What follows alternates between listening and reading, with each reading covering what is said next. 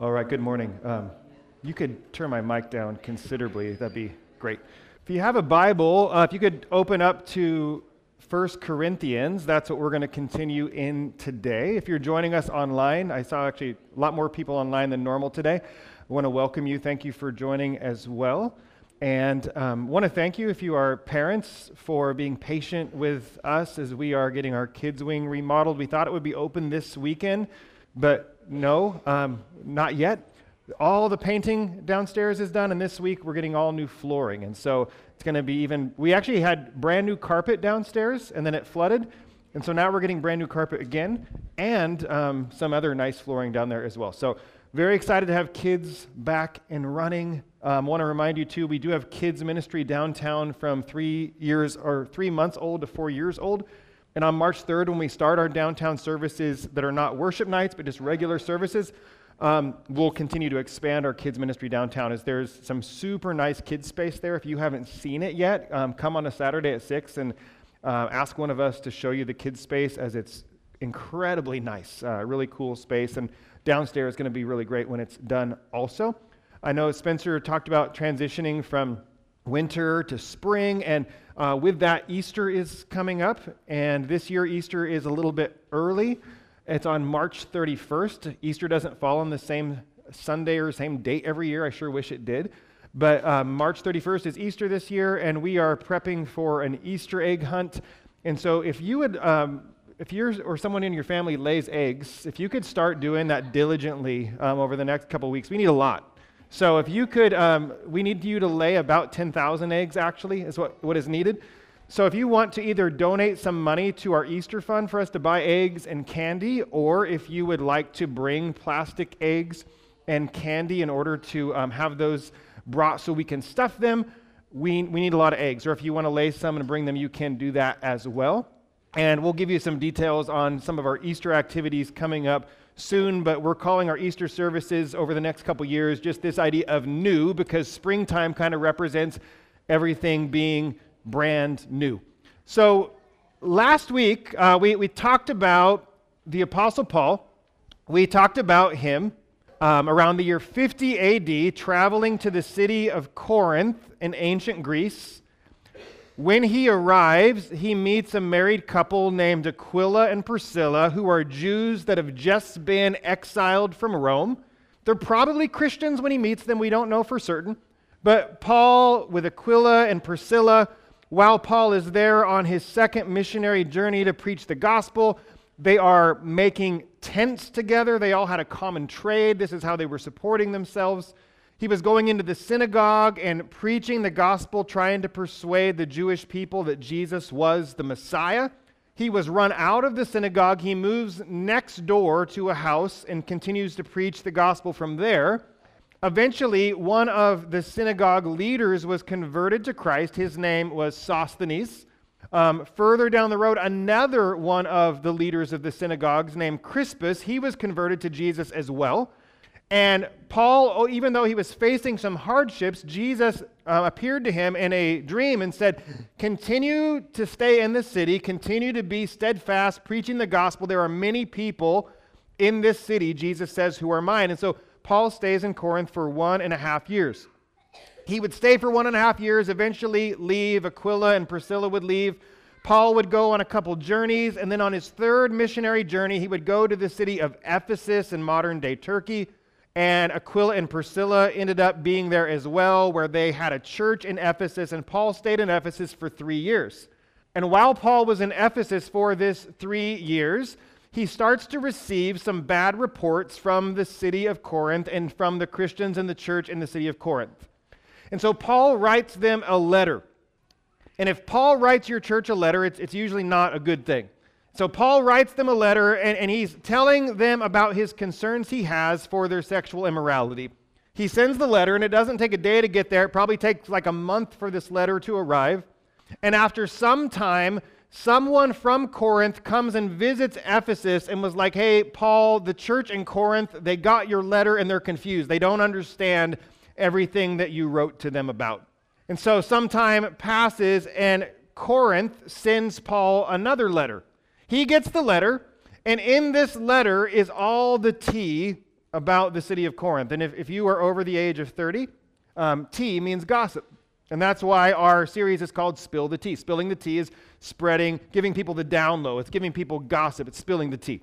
So people are writing letters to Paul, spilling the tea on the city of Corinth and telling them all the other things that are going on. And they start asking Paul all these questions because not only do they not understand his first letter, there's a lot of issues going on.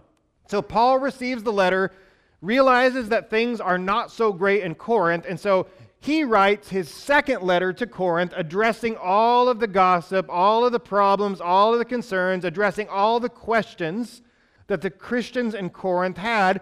And we call that letter, we call Paul's second letter, we call it 1 Corinthians, and it's this book we have in the New Testament of the Bible. And as you read it, just remember it is a letter.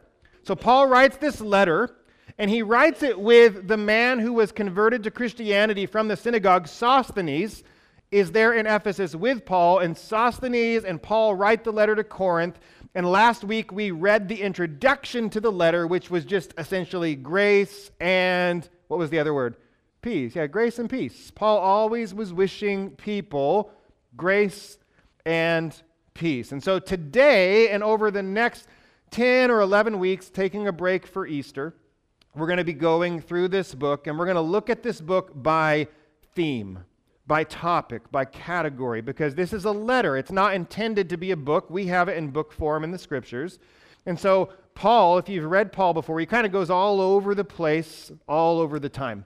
And so there's not a consecutive, linear way of thinking in this letter. He's bringing up issues as the pen is flowing, as he's writing this letter. Actually, I think Sosthenes is probably the one writing while Paul is dictating. And he goes all over the place. And there's about 10 topics we're going to look at.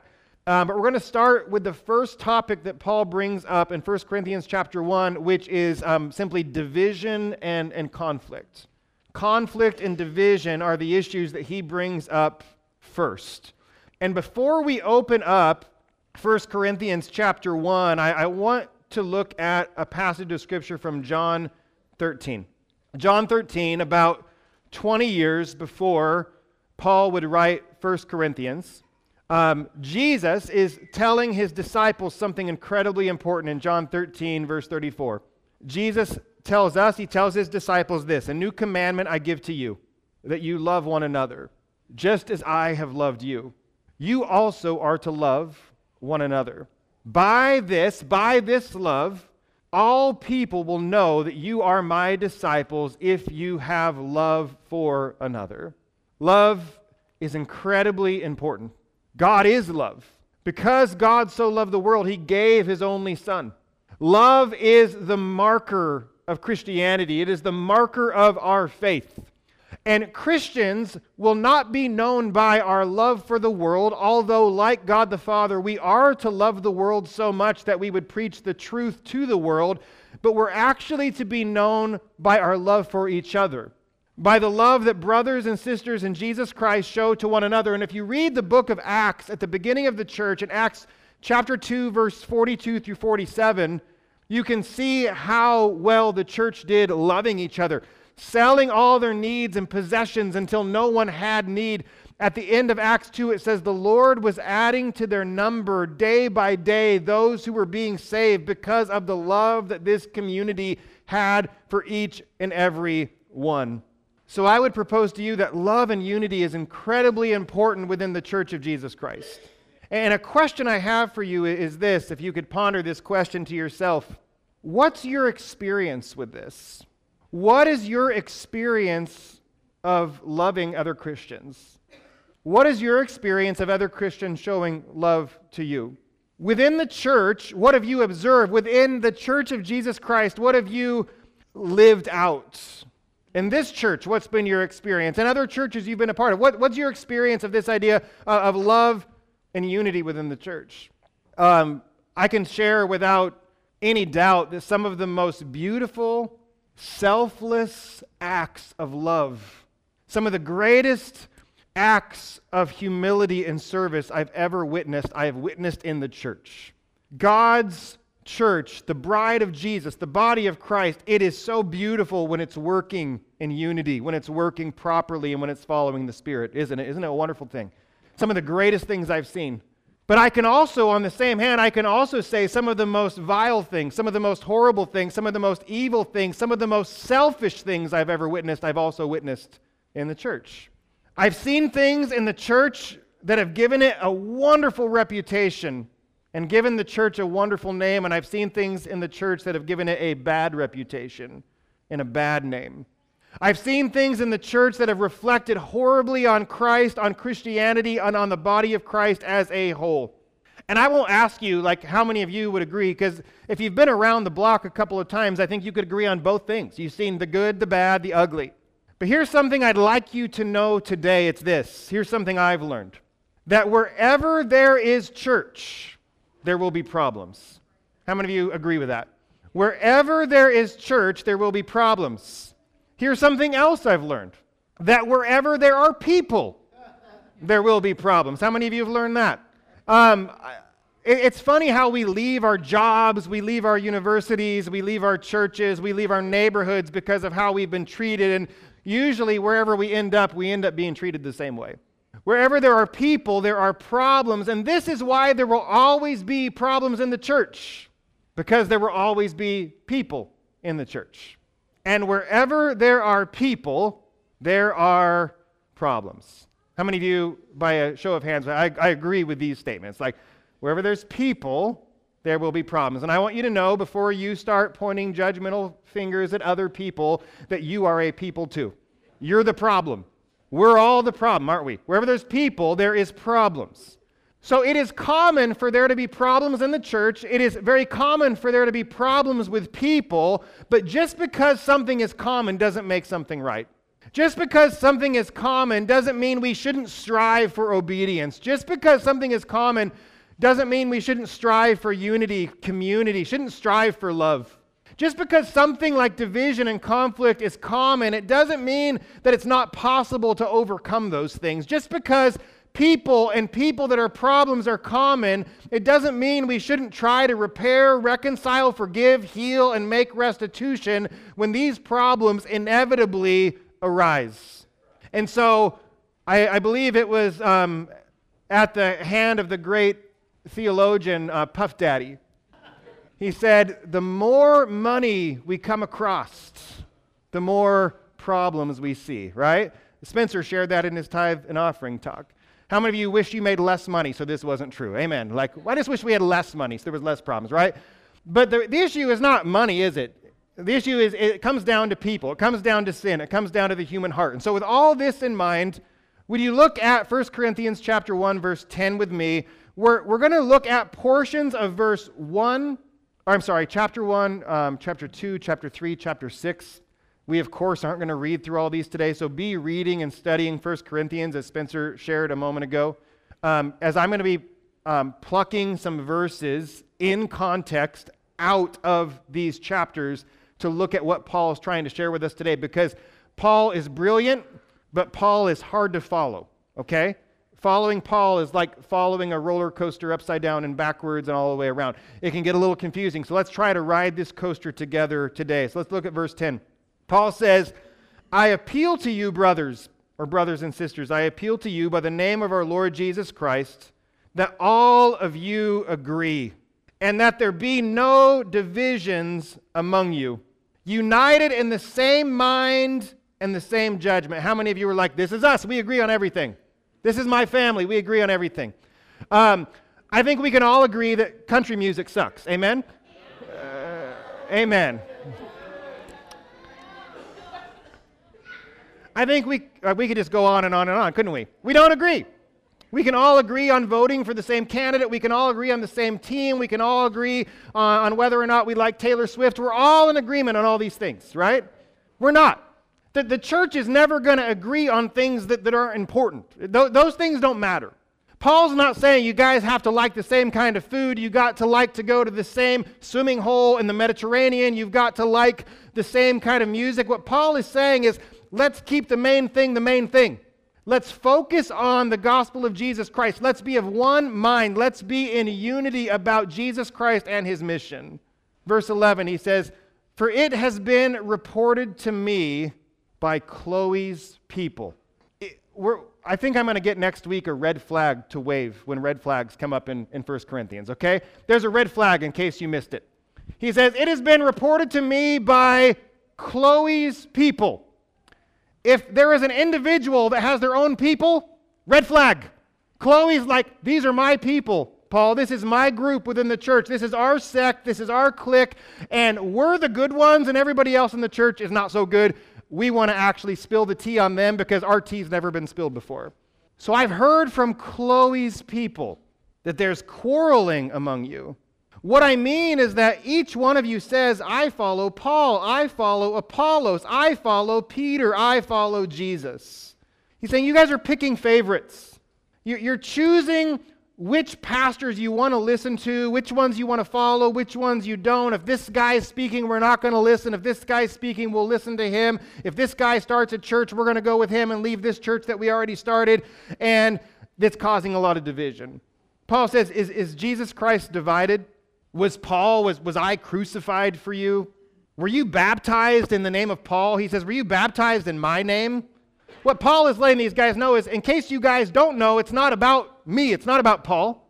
It's not about Peter. It's not about this celebrity speaker Apollos. It's about Jesus Christ and him crucified.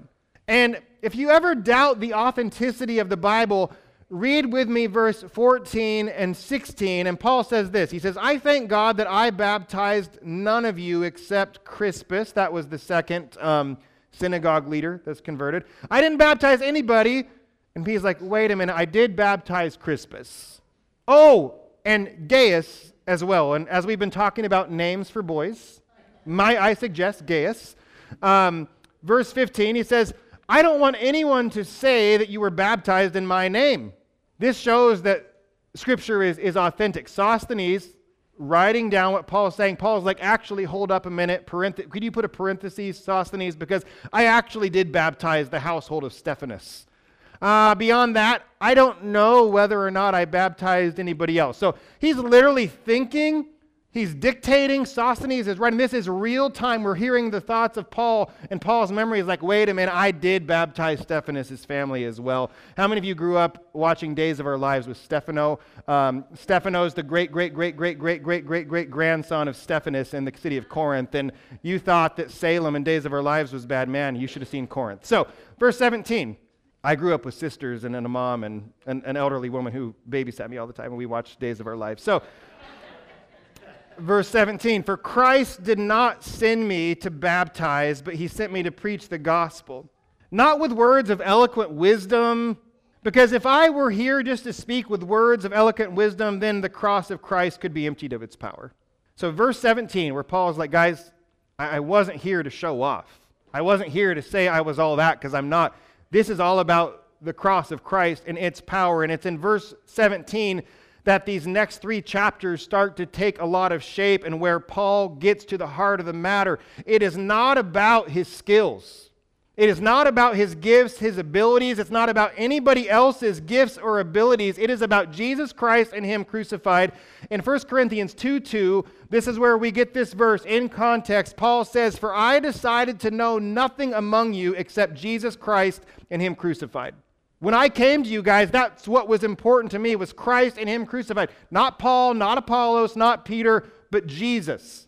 You see, anything good that happened in Corinth is a result of and is attributed to Jesus Christ. Not Paul, not Peter, not Aquila, not Priscilla, not Apollos, not anybody else. It is Christ's power.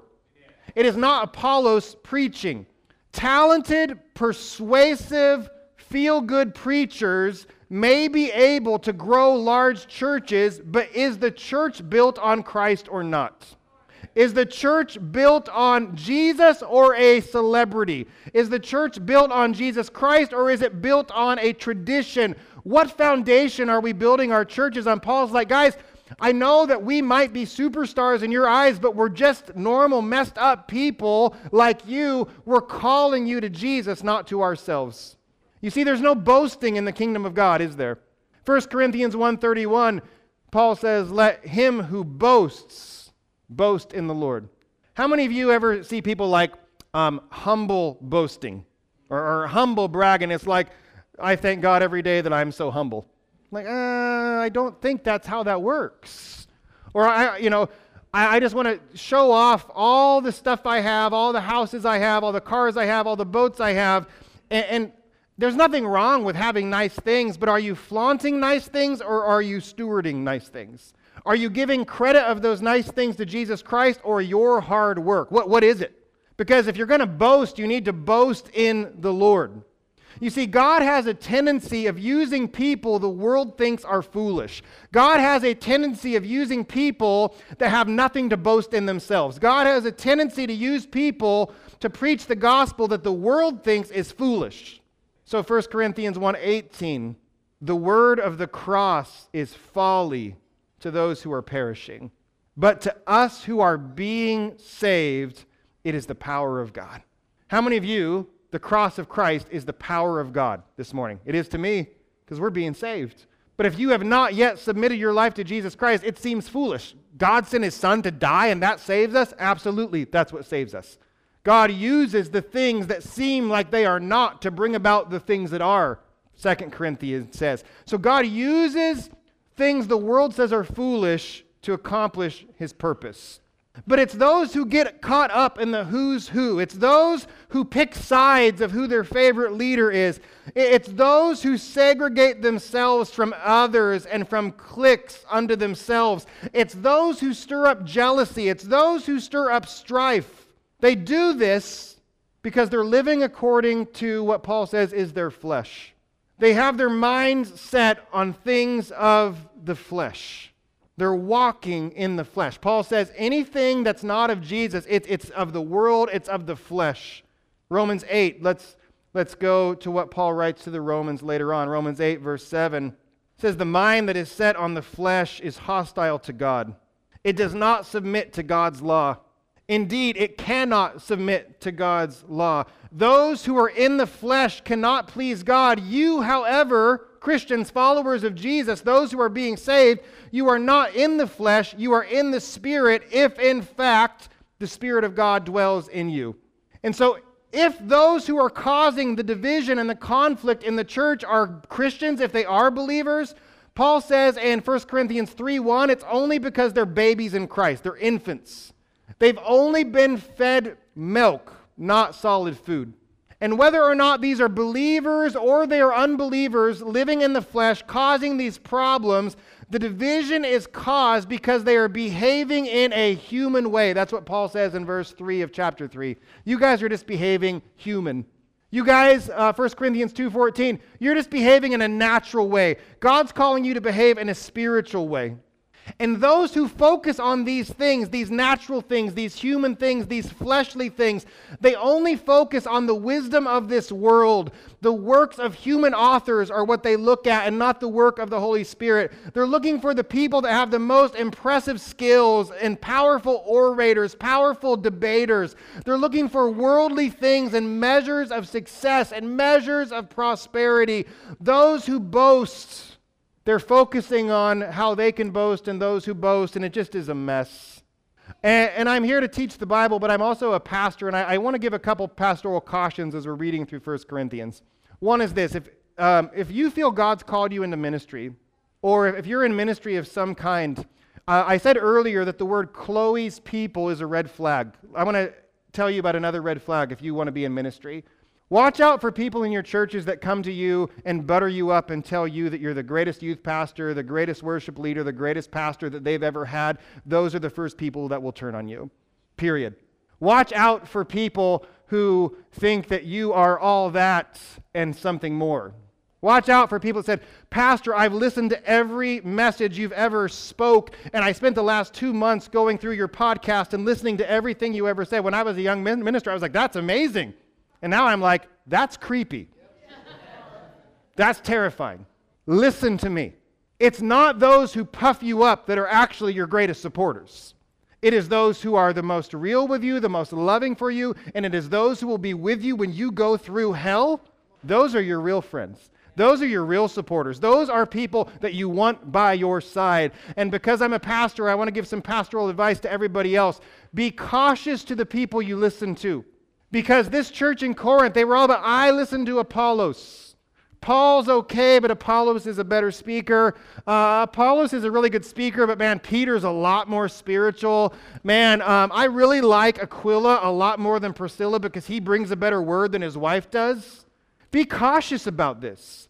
There are voices in our world today, there are voices in our nation today that I see some of you because I see it in real time and I hear you talk to me that you just assume that there are conservative voices in the world today. You actually assume they're Christians and they're not. Just because someone is conservative, just because someone has good ideas, you can listen to those good ideas. It does not mean they're saved.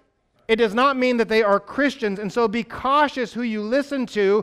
They might be for some good things and stand for some good things, but we are called to focus on God's word, and we are called to follow those that God has put in charge and in the lead of us within our churches, and not just people that we don't even know that we listen to on YouTube. Be careful.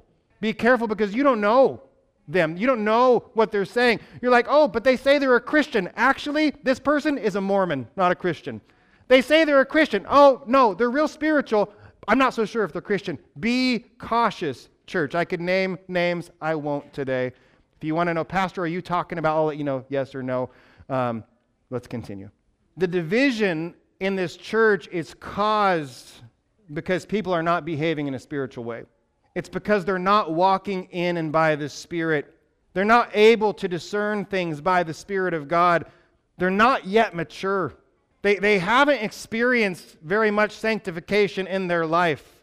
A lot of times division and conflict happens because the people who are causing the division and the conflict have yet to experience testing in their own faith. They've yet to experience being refined in fire, and so they just don't have experience, and they think that they're all that. They think they know everything, and they want everybody else to know it, and it creates division and conflict.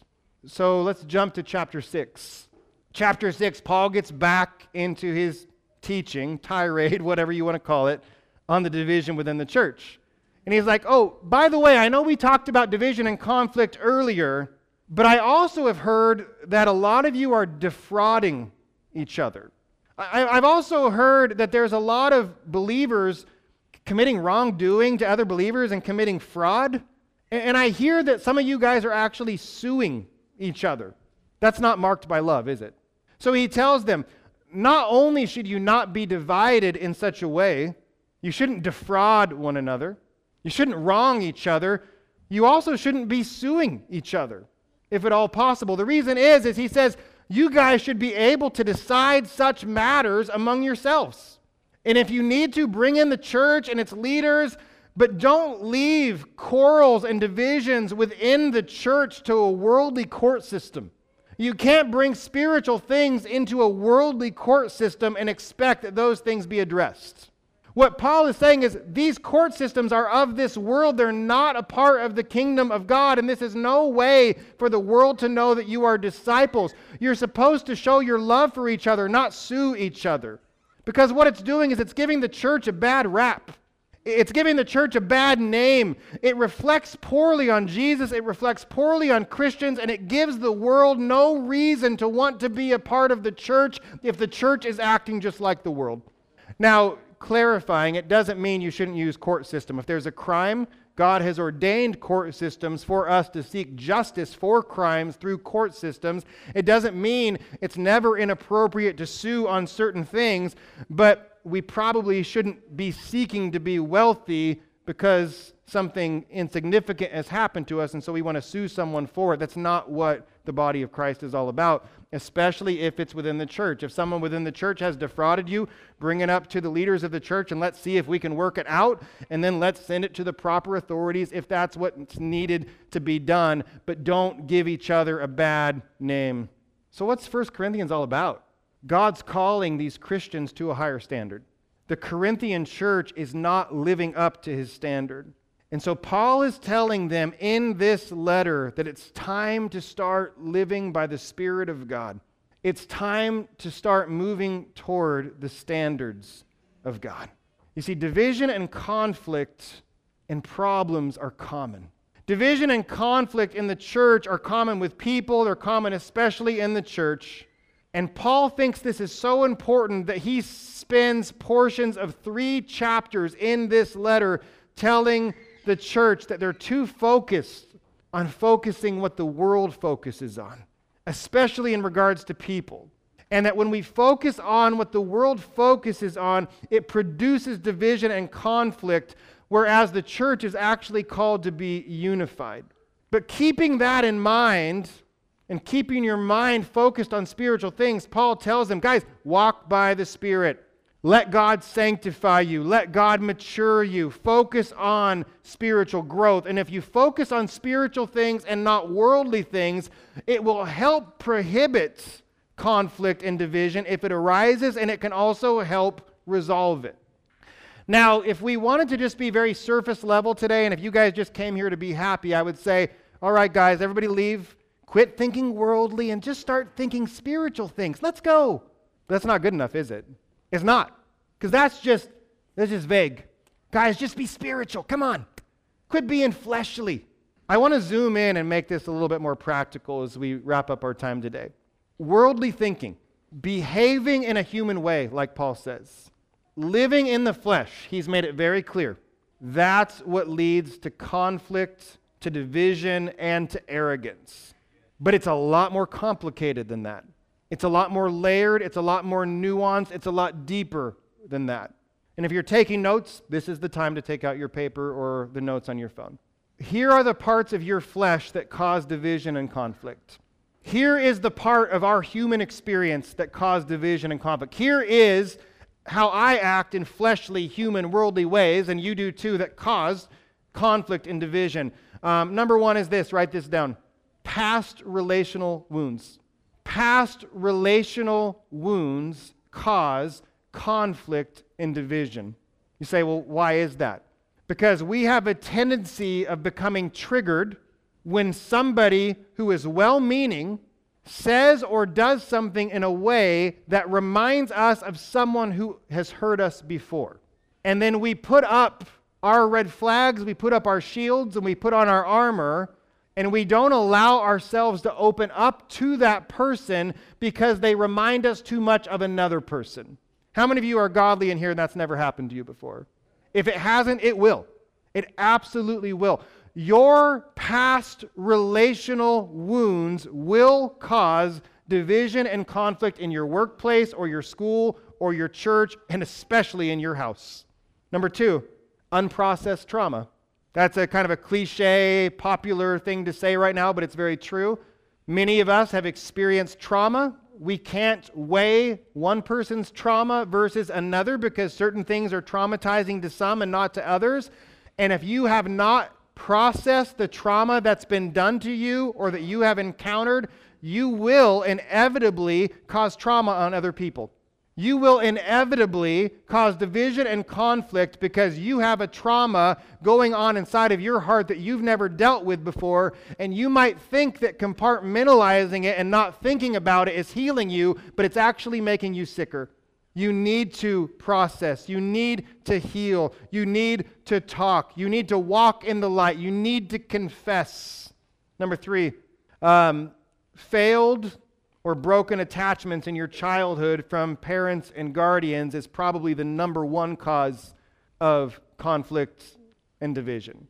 Maybe someone had a father leave when they were a child. Maybe someone's mother left as an infant. Maybe you tragically lost a grandparent that was your caregiver when you were a toddler. There's all sorts of godly types of attachments we are supposed to form with our mothers and fathers and caregivers. And because we live in a broken world, oftentimes those attachments never form, or they're broken and severed radically and quickly, and it leaves us with what we call now and know as attachment disorders. These things must be healed. These things must be worked through. And you can say, well, I've worked through it because now I'm attached to Jesus. Amen. I'm grateful you're attached to Jesus, but Jesus wants you to heal from what is broken. Jesus wants you to be free from what holds you in bondage.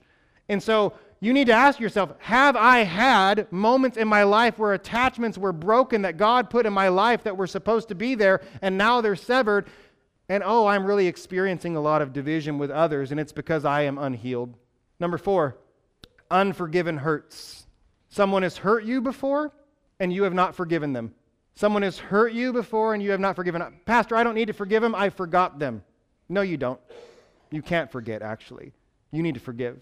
Jesus says if we want to be forgiven, we have to forgive. When we carry around unforgiveness, it will cause us to cause conflict and division everywhere we go because we're carrying around something that Jesus Christ died for that we don't even have to carry and we're never meant to carry. We are called to forgive. And is forgiveness easy?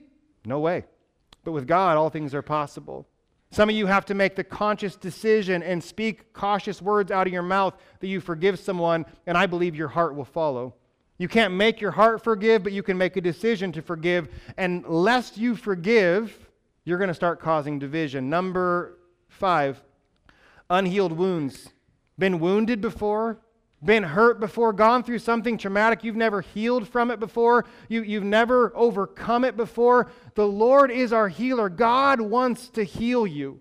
God wants to heal you where other people have hurt you. God wants to bind the wounds that other people have afflicted. God wants to heal your heart that sometimes you wound yourself. We must be healed from the wounds that we experience in this life if we want to break free and if we want to walk forward in unity with brothers and sisters. I'm losing count. I think it's number 7. Ungrieved losses. Maybe some of you have had a dear friend that's abandoned you. Some of you have had a spouse walk out on you, or some of you had a dear loved one who's literally died and you've never grieved that loss. I just got to keep going. I got to keep functioning. I got to keep working. I got to keep buying stuff. I got to keep eating. I got to keep going. If you keep going and going and going and going and going without grieving, after a while you're not going to be able to go anymore. And you're going to cause division and conflict where you go because you've never grieved the losses. And if you're not careful, you'll start inflicting that on other people, which leads us to the last one is this, transference. Because it's past relational wounds that cause division and conflict, what we do is we transfer our feelings that we have towards others on someone else. Have you ever lashed out at someone before and you were like, wait a minute, what did I just do? And that person, probably your spouse, was like, excuse me, I'm not the one who did this to you as a kid. I'm not the one who did this. I'm here for you to help you, but you don't get to lash out on me because you're hurt. We transfer our pains onto other people. Other people transfer their pains onto us. Some of you are in positions of authority or power. Maybe you're a supervisor, a business owner, a manager, a pastor, a teacher. Guess what? You represent failed relationships with moms and dads. And people will take things out on you that seemingly make absolutely no sense, but it's because they are working through traumatic experiences they maybe had with their father on you, their teacher. Or they're working out traumatic experiences they had with their mother on you, their supervisor. Or they're working out traumatic experience that they had with their father, their boss, and other pastors on their pastor. How many of you I think I've been here before, or I think I've done it before? You see, it's bitterness that causes division. It is insecurity that causes conflict. It is jealousy that causes division. And Paul brings that up in these chapters. And they all result from the things that we just went over. Bitterness, jealousy, insecurity. And when it's all said and done, division and conflict, they are done as a result of immaturity. People who are immature emotionally, immature relationally, immature spiritually. You say, well, Pastor, it looks like you're putting all the blame on people. A little bit, yeah. But listen to this. The enemy, the devil, the enemy loves to use all of these things to infiltrate the church. The devil loves to use these things to bring division. The devil loves to use these things to bring conflict. Well, why is that, Pastor? It's because the devil wants to steal the church's unity. It's because the devil wants to kill the church's effectiveness. It is because the devil wants to destroy the church's reputation. It's because the devil wants to devour the church's youth. And sadly, we've let him. The devil wants to devour the church's youth. The devil loves to devour the church's leaders. And man, he does. And the devil loves to devour the people that church was about to reach right before all this broke out. I'm going to say that again. The devil loves to use all of our stuff to devour the people the church was about to reach before it hit the fan. Think about the missed opportunities that we have because we allow conflict and division to break us apart. You see, we have a real spiritual enemy, don't we? We have a real spiritual enemy. And though we take part in division, and though we bear responsibility in our conflict, we must be aware that we ultimately do not wrestle against flesh and blood. You and I, we wrestle against the rulers, against the authorities, against the cosmic powers over this present darkness, against the spiritual forces of evil in heavenly places. Division and conflict is a spiritual issue. It's not our ego. It is not our wealth. It is not our popularity. It is not our prosperity. It is not our success. It is not our comfort that division and conflict poses the greatest threat to. Division and conflict poses the greatest threat to our unity, to our testimony, to our love, and to the body of Christ. And so, in context, this is the second last verse we'll read. Paul writes this in 1 Corinthians 3:16 and 17. He says, "Do you not know that you are God's temple and that God's Spirit dwells in you? If anyone destroys God's temple, God will destroy him. God's temple is holy, and you are the temple."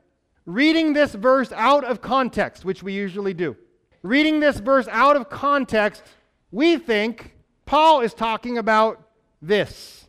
I'm the temple of the Holy Spirit. That is true, but it's not what he's talking about.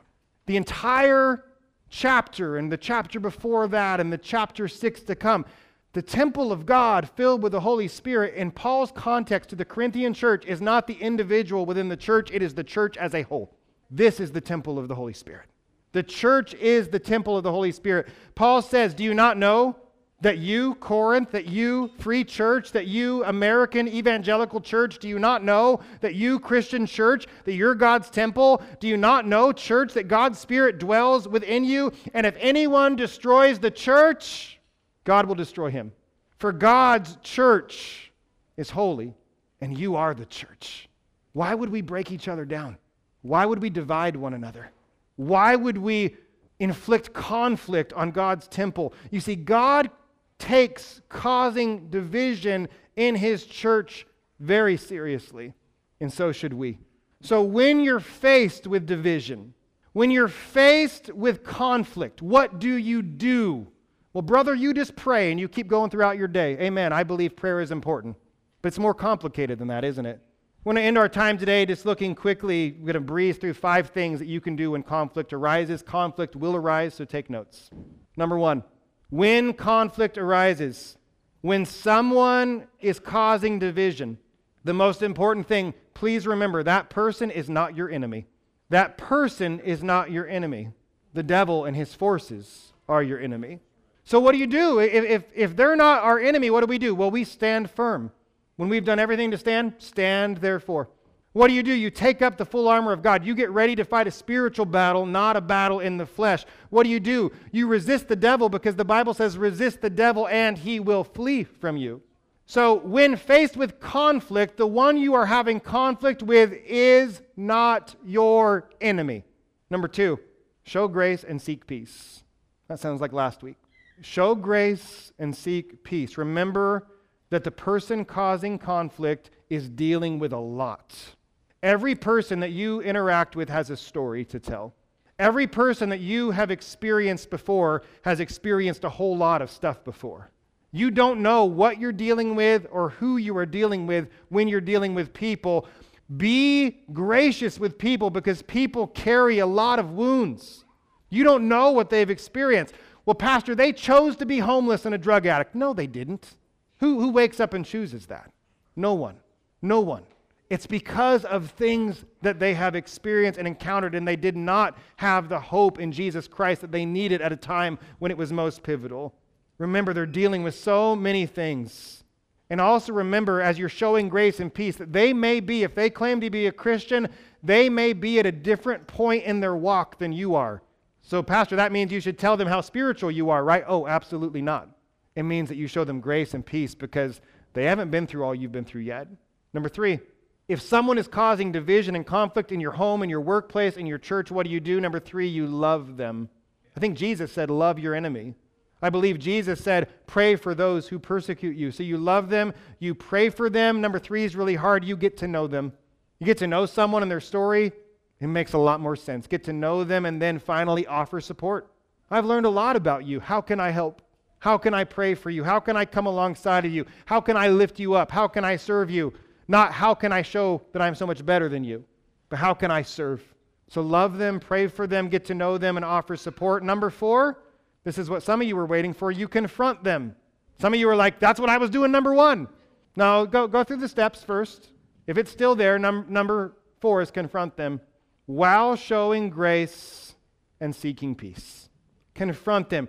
You cannot allow other people to steamroll you. You cannot allow other people to control you. You cannot allow other people to manipulate you. And you cannot allow, as pastors and elders in a church, you cannot allow someone to come in and cause disruption and cause division and cause conflict and ruin unity and peace. We're actually called to stand against those kind of things by confronting it. So, well, what do? Well, Jesus tells us what to do in Matthew 18. Somebody's causing problems, you go and tell them their problem between you and them alone. But what I like to do is I like to tell everybody about it first, right? I'm going to tell everybody and probably post about it on social media, and then I'm going to go talk to them one-on-one. No. Number 1, Jesus says, go tell him or her his fault, you and him alone. And if they don't listen, Jesus says, you go and you get a couple of, I was going to say homies, but I don't know what happened there. You go get a couple of homies, go get a couple of people, you get 1 or 2 others, and you guys lovingly approach that person again, like, hey, Anthony confronted you with this, and you were like, screw you, Anthony. And so Anthony came, and he asked if we would come with him, and we think that there's an issue here, and we really want to serve and support you and see how we can love you through this. And Jesus says, if they're like, yeah, I want help, Jesus says, you've gained a brother. But if the person says, screw you, Anthony's 1 and 2 friends, what do? Jesus says, then you tell it to the church. Now, people who like to go sin hunting, people who like to go on witch hunts, they'll be like, yeah, bring them in front of the congregation and tell them how horrible they are. No, we've done a lot of that throughout the history of mankind. It's never worked well. Telling it to the church means at that point you bring it to church leadership, and then the church leadership lovingly comes and addresses and comes alongside these people. Hey, Anthony said this, you didn't listen. Anthony has 2 homies, they said this, you didn't listen. Now the church is involved, and they say, we repent. We love you. We want reconciliation. We want to restore. Jesus says, you've gained a brother. But if the person says, screw Anthony, his homies, and the church, Jesus said, you're going to have to let him go. You're going to have to let him go. You don't allow people to stir up division in God's temple. Titus 3:10, Paul says, as for a person who stirs up division, after warning him once and then twice, have nothing more to do with him, knowing that such a person is warped and sinful and is self-condemned. Most problems I have found myself in the realm of ministry is because I have been way too slow to confront because I don't want to hurt people's feelings. And ultimately, it's just because I'm insecure. How many of you don't like to confront people? And it's caused you a lot of heartache because you didn't confront when it was time and you thought, oh, the issue will resolve itself. Let me tell you from a lot of experience, the issue never resolves itself. You have to address issues when they arise at the workplace, in the home, in the school, in the church. They don't resolve themselves. Number 5 and last one as our worship team comes up is this. All of you just thought about people who've caused division in your life. All of you have just considered people who have caused conflict in your life or in a church that you were in before, and yeah, they're really evil people. But number 5 might be the most important of what to do when there is division and conflict, and we're just going to call it self-reflection. Self-reflect. Ask the Lord to search your heart. Here's what I want you to ask yourself. Are you the one contributing to division? Are you allowing the enemy to use you in this way? Are you transferring past hurts? Are you the one that's actually lashing out? Are you a hurt person who's hurting people? Are you acting like an infant, immature in your faith? Are you too focused on worldly things and not things of the Spirit? This one really got to me. Are you resisting your own sanctification? If you think about that, that's actually blasphemy. It's resisting the Holy Spirit. Are you resisting your own sanctification? Is your pride and is your arrogance getting in the way of peace and unity? Finally, are you building the temple of the Holy Spirit or are you tearing it down? Ask yourself, am I building the temple of the Holy Spirit? Not this, but this. Am I building the temple of the Holy Spirit or am I tearing it down? If at any point the answer to any of these questions is yes, and it will be at some point in your life, you will be the problem at one point in your life. I promise you. I will be the problem. Sometimes I'll hear people go from place to place to place or job to job to job, and I hear the same story, and it's always someone else's fault, but really it's like, well, you need some healing because you're actually the common denominator. Sometimes I'm the common denominator. Sometimes you're the common denominator. If any of these questions, if the answer is yes, if so, what do? You confess of that sin. Tell somebody, confess of that sin. Repent of that sin. Make right what you have made wrong. Reconcile, if at all possible, and please get help. Please get help. Get help. Well, Pastor, I don't need help. It's just me and the Lord. He's all I need. I get it. But God has chosen to use people, brothers and sisters in Christ. God has chosen to make the church a body so that members of the body can serve and help one another, and we can't actually do it by ourselves. If it's just us and Jesus, Jesus is saying, hey, involve some other people that I'm going to send your way to minister to you. So last verse we'll read, 1 Corinthians. We're going to go back to chapter 2, verse 11. Paul says, who knows a person's thoughts except the spirit of that person? Who knows a person's thoughts except the spirit of that person which is in him? So also no one comprehends the thoughts of God except the Holy Spirit of God. Now we have received not the spirit of the world that causes all these conflicts. We have received the Spirit who is from God, that we might understand the things freely given us by God. Friends, you and I need the Holy Spirit more than ever. As a Christian, you possess the Holy Spirit. You are the body of Christ. You are the temple of the Holy Spirit. But we need more of the Spirit. We need to walk in the Spirit more. We need to follow the Spirit more. We need to act in the Spirit more. We need to live out our lives in a spiritual way. And we can't do it by ourselves. And with your heads bowed and your eyes closed, the Lord, as we were worshiping last night downtown, God put on my heart several people that would be here today to pray over and to pray for. And the Lord spoke to my heart and said that there's going to be someone here tomorrow, not just online. If you're online, if that's you, wonderful. There's going to be someone in the house tomorrow that bitterness is holding you back from experiencing true life, that you've allowed a spirit of bitterness to overtake you. Say, Pastor, does that mean I have a demon? I don't know. I'm just saying there's a spirit of bitterness in your life right now. You're so bitter over something that's happened to you, and because what happened to you was so painful, you can't let it go, and you've become bitter, and your heart has become hard, and you're not open or receptive to love or relationships from others, even your own children, because you're so bitter and so hard. The Lord wants to set you free today. How many of you have ever struggled with bitterness before? God wants to free you.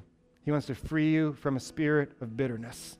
The other word the Lord gave me was that there's going to be someone in the house tomorrow, someone in the church tomorrow that has a rebellious spirit, someone unwilling to submit to God's authority, unwilling to submit to authority that God has put over you at your work, in your school, in your home, and in your church. And you're walking around with a spirit not of just division and conflict. It's causing division and conflict, but you're walking around with a spirit of insubordination, not willing to submit to what God has called you to submit to, an unsubmissive spirit.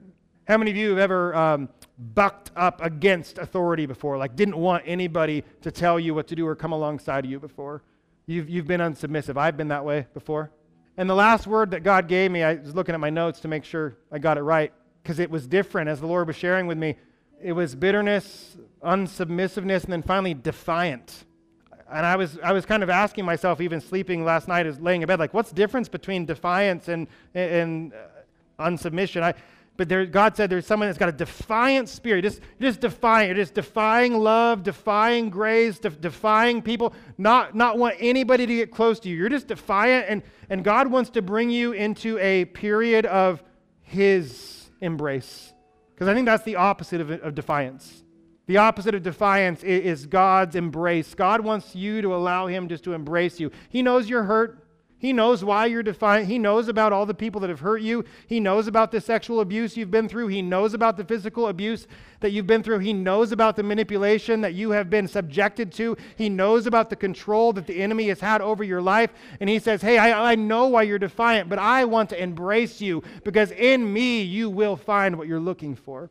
So I'm going to ask you to stand to your feet, and Ryan's going to sing a song and ask our assistant pastor team, our ministry directors to come up stand here, be ready to pray for people. But as we're being prepared to pray, come up for prayer for anything, but do not leave this place if those words were for you, all right? Even right now as I'm speaking, we're not even singing. There's no distraction right now. You can kill our lights, Abraham. You say, Pastor, I right now am walking with bitterness, and I want to break free. There's a bitterness that's holding me back, and I'm not receiving what God wants from me, and it may be causing division and conflict in my life, and the Lord is speaking to me so clearly today and is calling me to freedom from bitterness, and you know that's you. Would you just come up to the front right now and see one of these leaders to pray for you? If you say, Pastor, that's me today. I'm wrestling with bitterness, and I want freedom. The Bible says where the Spirit of the Lord is, there is freedom. Receive the freedom He has.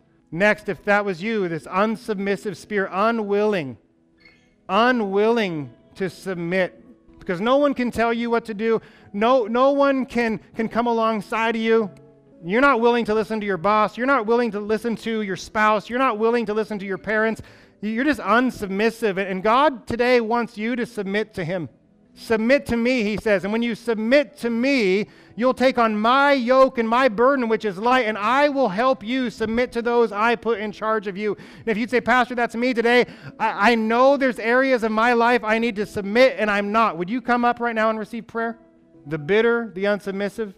And finally, number 3 is this defiance. I don't know how you're acting out in defiance. I don't need to know. But defiance leads to destructive behavior. Defiance leads to sin. Defiance leads to hiding. Defiance leads to broken relationships. Defiance leads to division and conflict everywhere you go.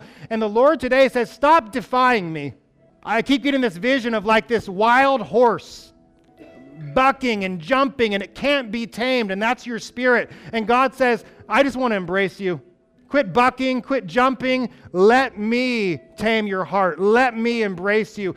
And if you have a heart that you know God wants to tame today, and you're acting out in a spirit of defiance instead because you just don't know where you're going, God wants to bring you into alignment. And I want you to come up and receive prayer. Don't waste any time. Come receive. Come receive. Lord Jesus, we submit this time to you. Each person here bringing before you a spirit of bitterness. We claim freedom over that bitterness, God, and ask that you would release them from it in the name of Jesus Christ. God, for the spirit of unsubmissiveness, unwillingness to follow, to trust, to obey, Lord, free us up to follow you and to follow those you've put over us. God, for those of us wild, defiant, bucking, bronking, jumping, trying to get away, Lord, would you allow us to feel your embrace? In Jesus' name. Anybody else who needs prayer today, come fill our altars as we sing.